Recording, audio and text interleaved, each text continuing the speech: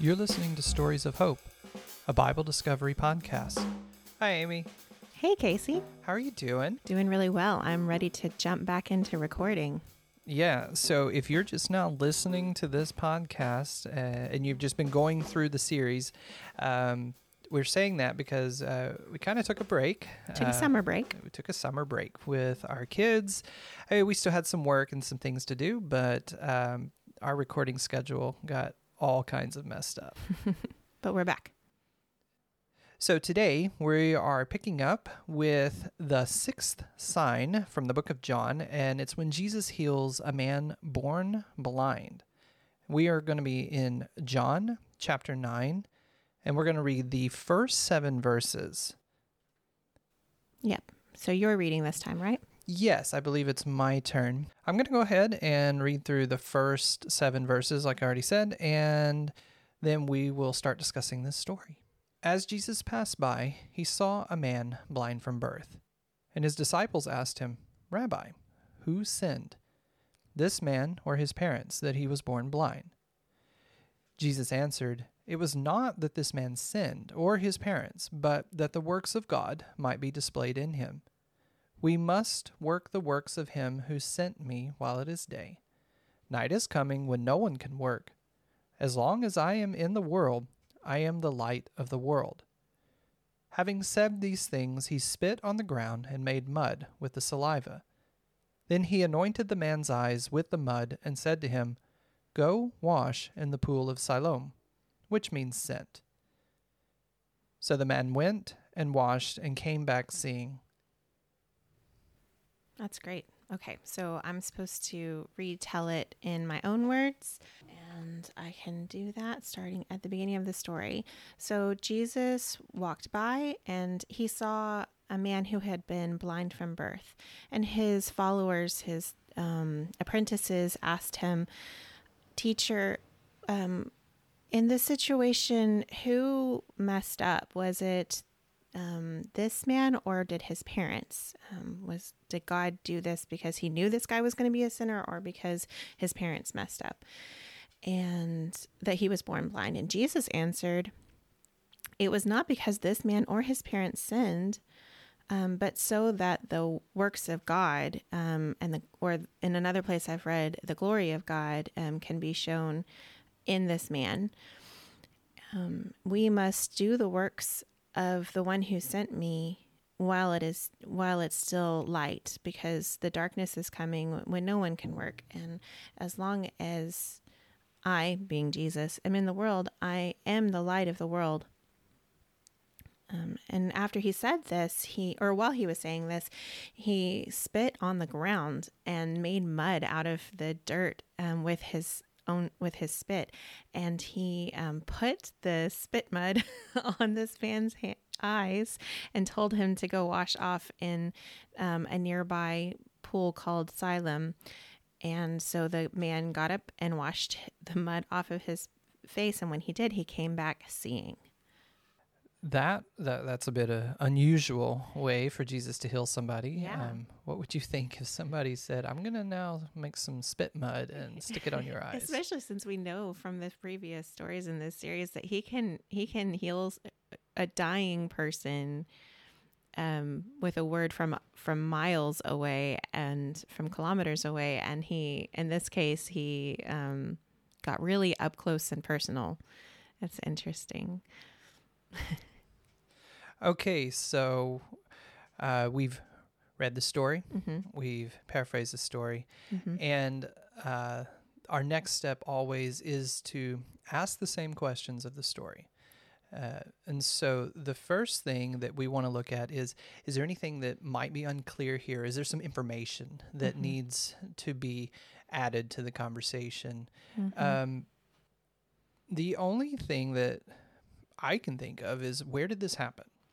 Yeah, so the Pool of Siloam was actually rediscovered, or the ruins of it were discovered in the end of 2004, to confirm that, yes, it is this place that was in the oldest part of Jerusalem, what's called the City of David, which is in the southern part of the city and really close to the temple. but these pools were a normal part of Jewish culture. Ritual cleaning and healing pools were definitely a part of daily life in Jerusalem at that time. Okay. Can you think of anything else that might be unclear in this story? Actually, I can't. Can you? No, this is a pretty straightforward narrative. Mm-hmm. So now that we have the setting, Mm-hmm. that will become important when we look at this story again in the future. Yes. Because Jesus also makes a very bold claim in this story. Right. He says, I am the light of the world. And so we are going to explore what that means in a future series. Yes, but this time we're going to focus on what he does rather than what he says. So what does this passage say about God? Well, the first thing I think we see is God. And in this instance, we're going to say Jesus. Jesus as the Son of God. We are keeping him in the same regard as God the Father and God the Holy Spirit.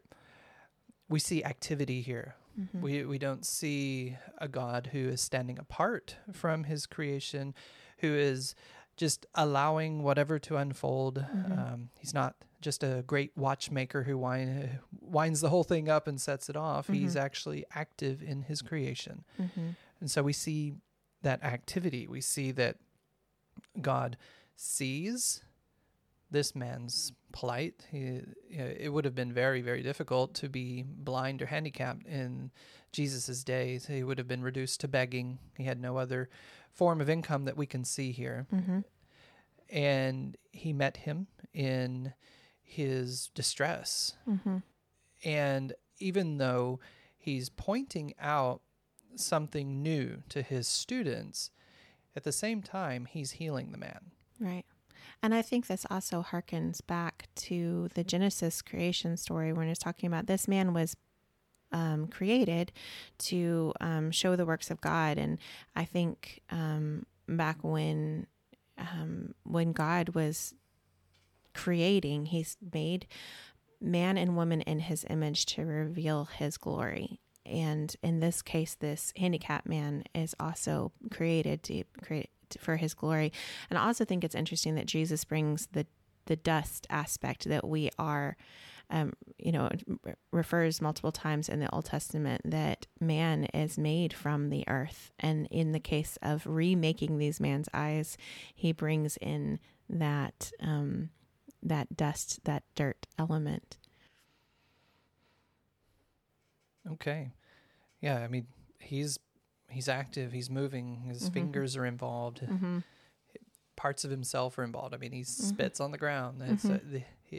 It reminds me, like you said in this creation account, the first time he made man, he breathed life into him. This time he's still using that aspect, that he's physically involved, that he is intimately involved with the details of this man's life with spit mud. With spit mud. What else do we see here about God? What is his attitude?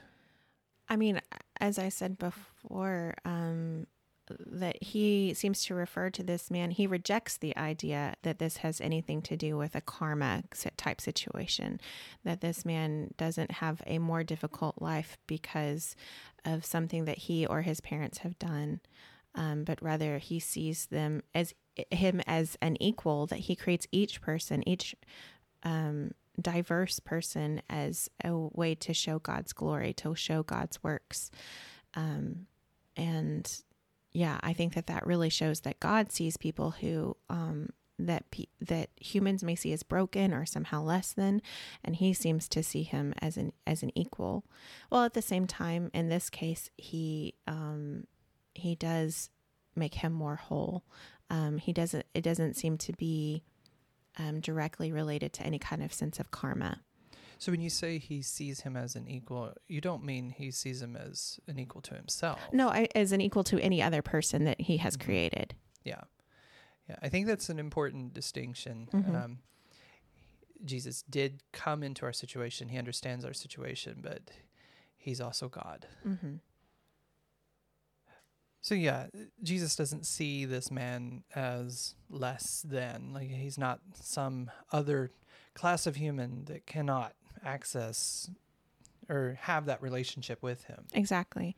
It seems like his physical attributes are a detail to God that he can give or take away pretty freely. But it's huge to us as humans, but to him, he seems to be of an equal standing To other humans. Yeah. Okay. So the next question is there a sin here in this particular narrative, something we need to touch upon that is either forbidden, that we shouldn't do because it's against the law or character of God, or something that we've neglected to do?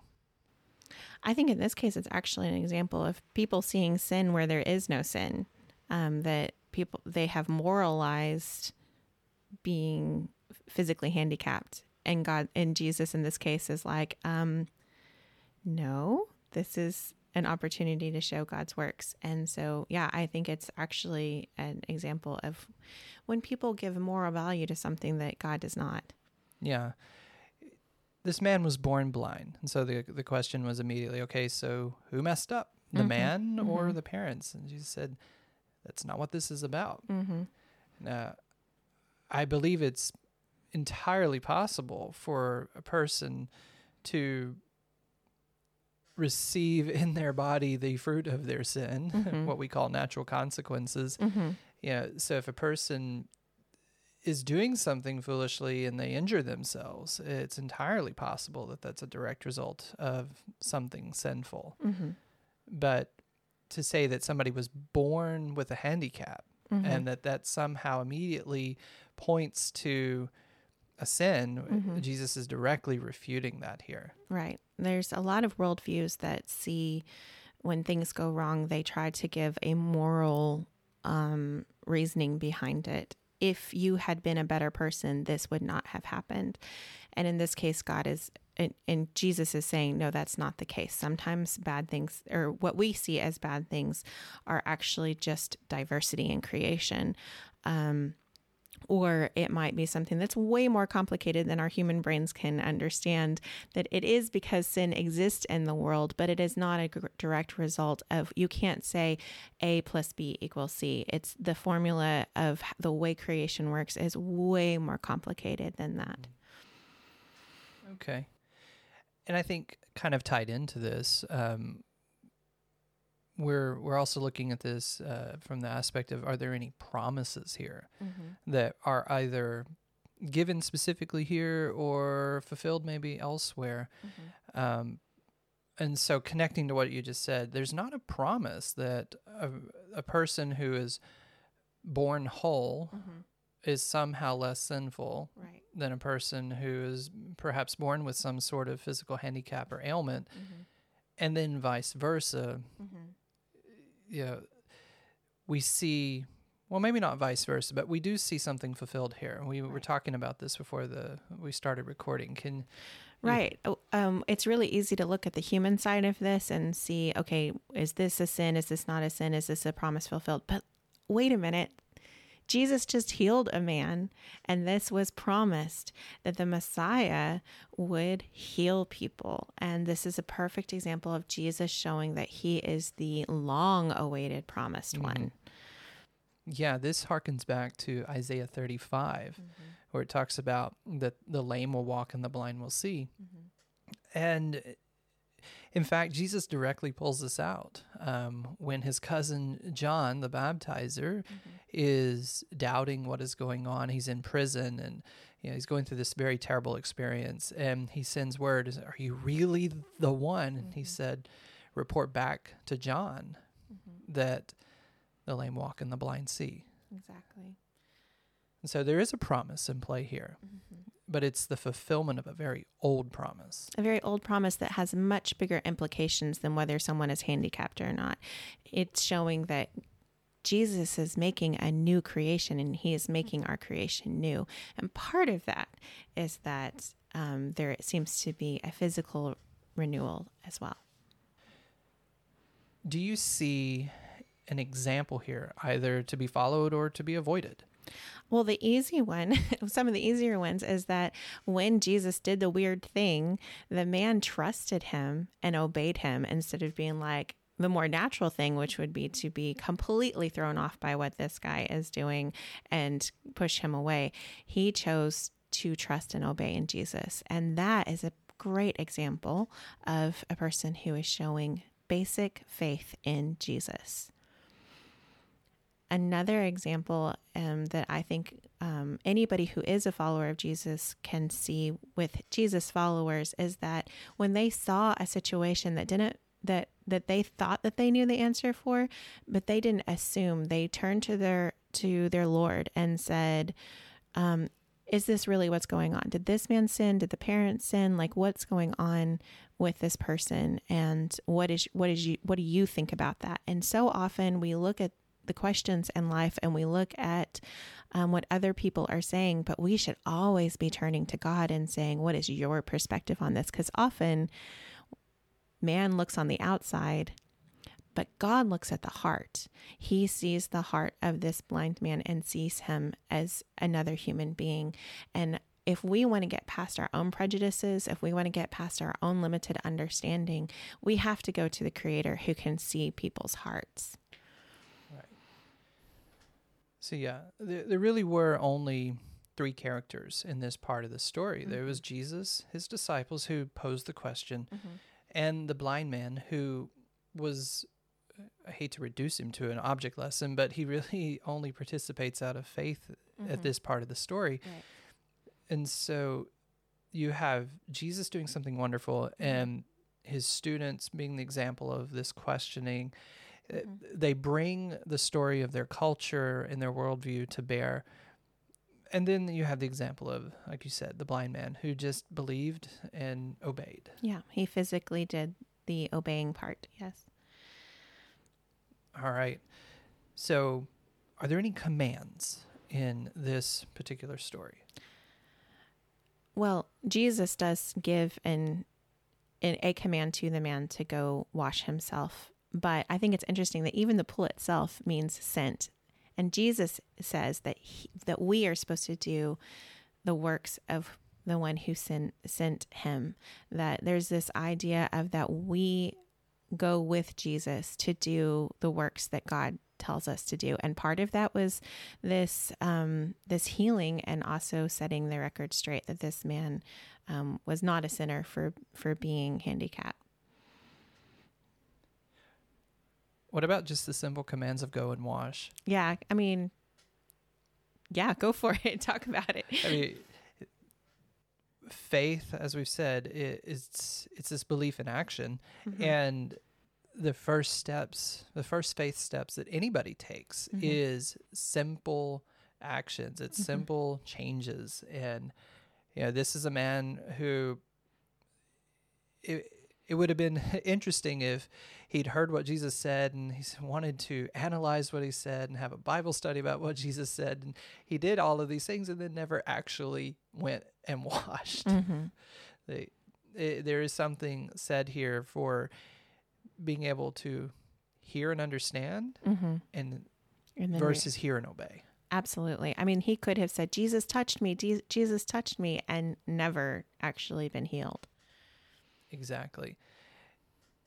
And so what we see here, both in the instance of the man obeying Jesus, but also Jesus obeying the Father, yes, is the hearing and the doing, not the hearing and the analyzing, not the hearing and the book study. It's the hearing and the doing. Yes, absolutely. Okay. Any other commands here? When I look at this, I can't think of anything specific that maybe harkens back to something in the Old Testament here. But can you think of anything, other commands, obvious commands that are coming into play here? I mean, again, this is Jesus being the Messiah. He's going among the people. He's teaching the good news of the gospel, but he's also healing the blind. And yeah, he's doing the work of the Messiah. He is being the sent one. And I think it's interesting that he uses the plural to kind of invite us into his ministry. And he says, well, I am here. I am the light of the world. And again, later he'll say, now you are the light of the world. It's kind of this the beginning of the invitation to not be the Messiah, but to be his ambassadors in the world. All right. So what do we learn about humanity here? What do we learn about man? We have a tendency to think that if this, then that, and this, cause and effect kind of thing that's oversimplified, especially when it comes to judging others.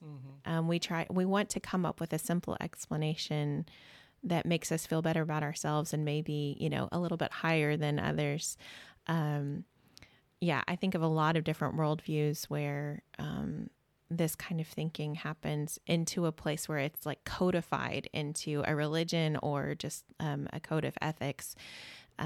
That Christianity stands in contrast to true Christianity. What Jesus said and did is contrasted with that. He shows mercy when we deserve judgment. He shows grace in situations, and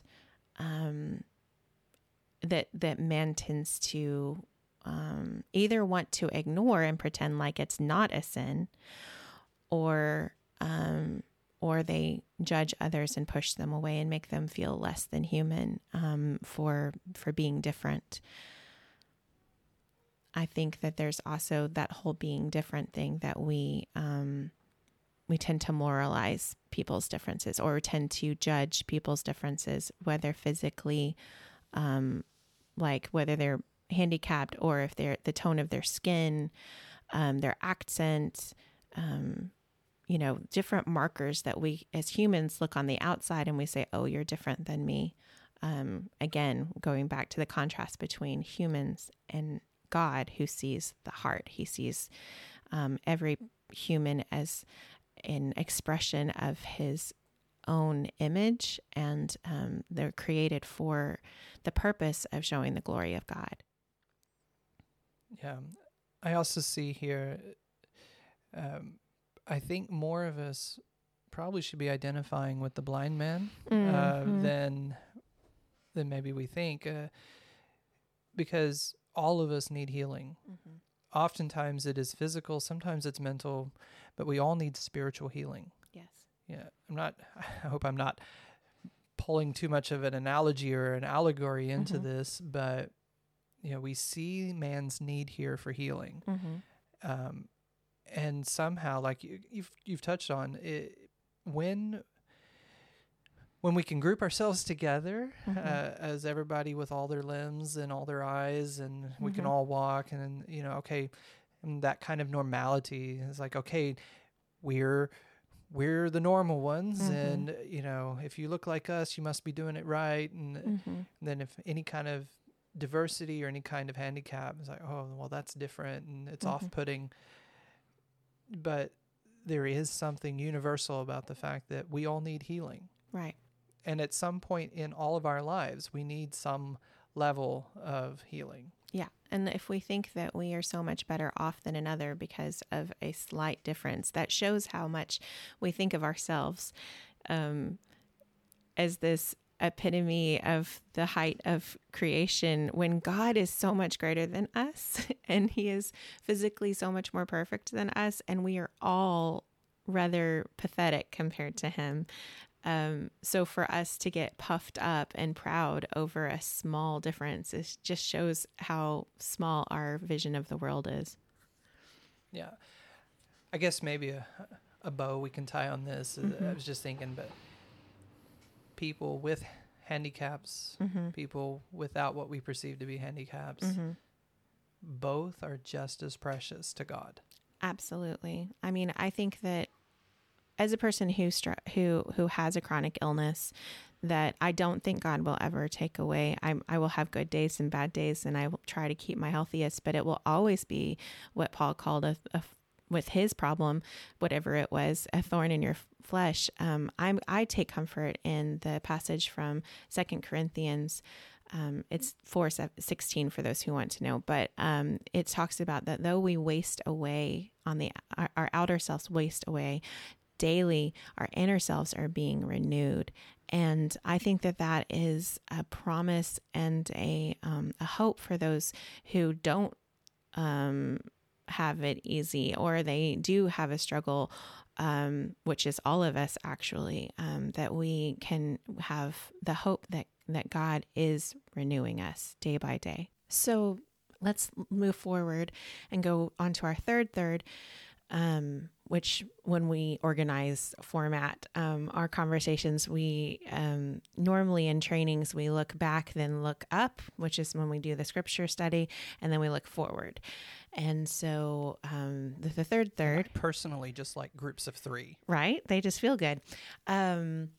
Anyway, so we're looking at what we're going to move forward with this passage, and with the conversation that we're having, I like to always ask, why would you share this story? I don't ever want to read the Bible and just keep it to myself, because if I truly find hope and a purpose through the Word of God, I don't want to keep it to myself. I want to share it with somebody else. But why would I share this particular passage, or why would you share this particular passage with someone?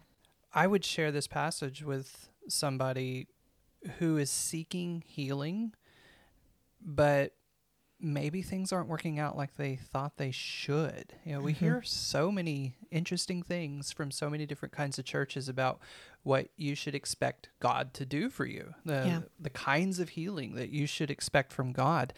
And it doesn't always work out the way we think. And then there's also some hanging on, even within the Christian church, of the idea that there's something to blame.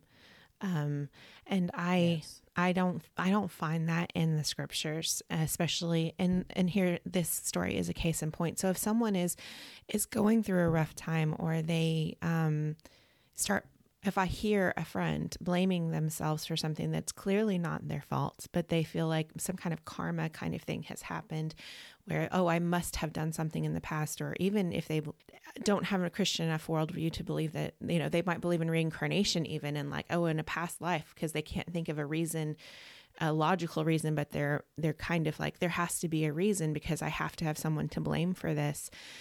Here is a passage where Jesus confronts that mentality and says, no, this is not a place to blame somebody for something bad happening. This is a place to look forward to see what God is going to do in it. Yeah, I agree. One of the most important aspects of the gospel is that God is in the business of restoring. There was so many things broken because of the fall of man, that the nature of things just isn't what it's supposed to be. Right. And so Jesus, in his mission of coming to rescue the people, we also are seeing the beginning of this restoration, that the broken things are being put back together, that right. And I don't mean just physically broken things. Right. I'm talking spiritual, mental. We are at the beginning of brokenness being put back together. Right. Yeah, I would agree with that. And when dealing with this situation, where you see your own limits as a human being, sometimes can be quite humiliating and frustrating. But in this case, in this story, God is showing that we should be looking to him rather than, staying where we're at. And that doesn't necessarily mean that he's going to fix the said problem. He's going to go to the deeper problem, our soul problem. But that's one of those things that when you become a believer, you start changing your perspective on. You stop looking on the outside so much and you start looking at the heart like Jesus does, like God does. So like I suffer for chronic illness. And so I have that conversation with people a lot. And on days like today where things are a little bit harder, it's easy to get locked into the here and now and the frustrations and pain of our current suffering. But we have, because of what you're saying, that Jesus is already in the renewal process. He has defeated sin and death on the cross, and he resurrected as the first one of the resurrection. We can look forward to that. We know that we can step into that process of renewal. In Jesus healing the blind man, he's not only saying that he's worth as much as any other person to show the glory of God, but that in showing that healing, he is showing the process of how he is making the whole creation new. Well said. All right. So, do you remember what the last sign in our series is? Well, I'm really looking forward to this because this is the ultimate. I mentioned resurrection as part of why we put our faith in Jesus, because we're not just healed. We are not just made well like these other signs, which are incredible, but he actually raises the dead to life. And I don't know about you, but without Christ, I would feel dead because I'd be separated from my Creator. And that's the reality of it. But in this case, when Jesus raises his friend Lazarus, we get to see the very first glimmer of the true resurrection. But not everybody was happy about it. That's true. All right. Well, join us next time for the last sign that we're going to look at in the book of John. There's actually quite a bit more going on in the book of John. And as we wrap up this series, we are also introducing another series, the 7 I Am statements. So, all right, I'm Casey. I'm Amy. Yeah, we'll do it again. I'm Casey. I'm Amy. Thanks for joining us today. Bye. You've been listening to Stories of Hope, a Bible discovery podcast. For more information, please visit our website at www.bibel-erkunden.de/hope.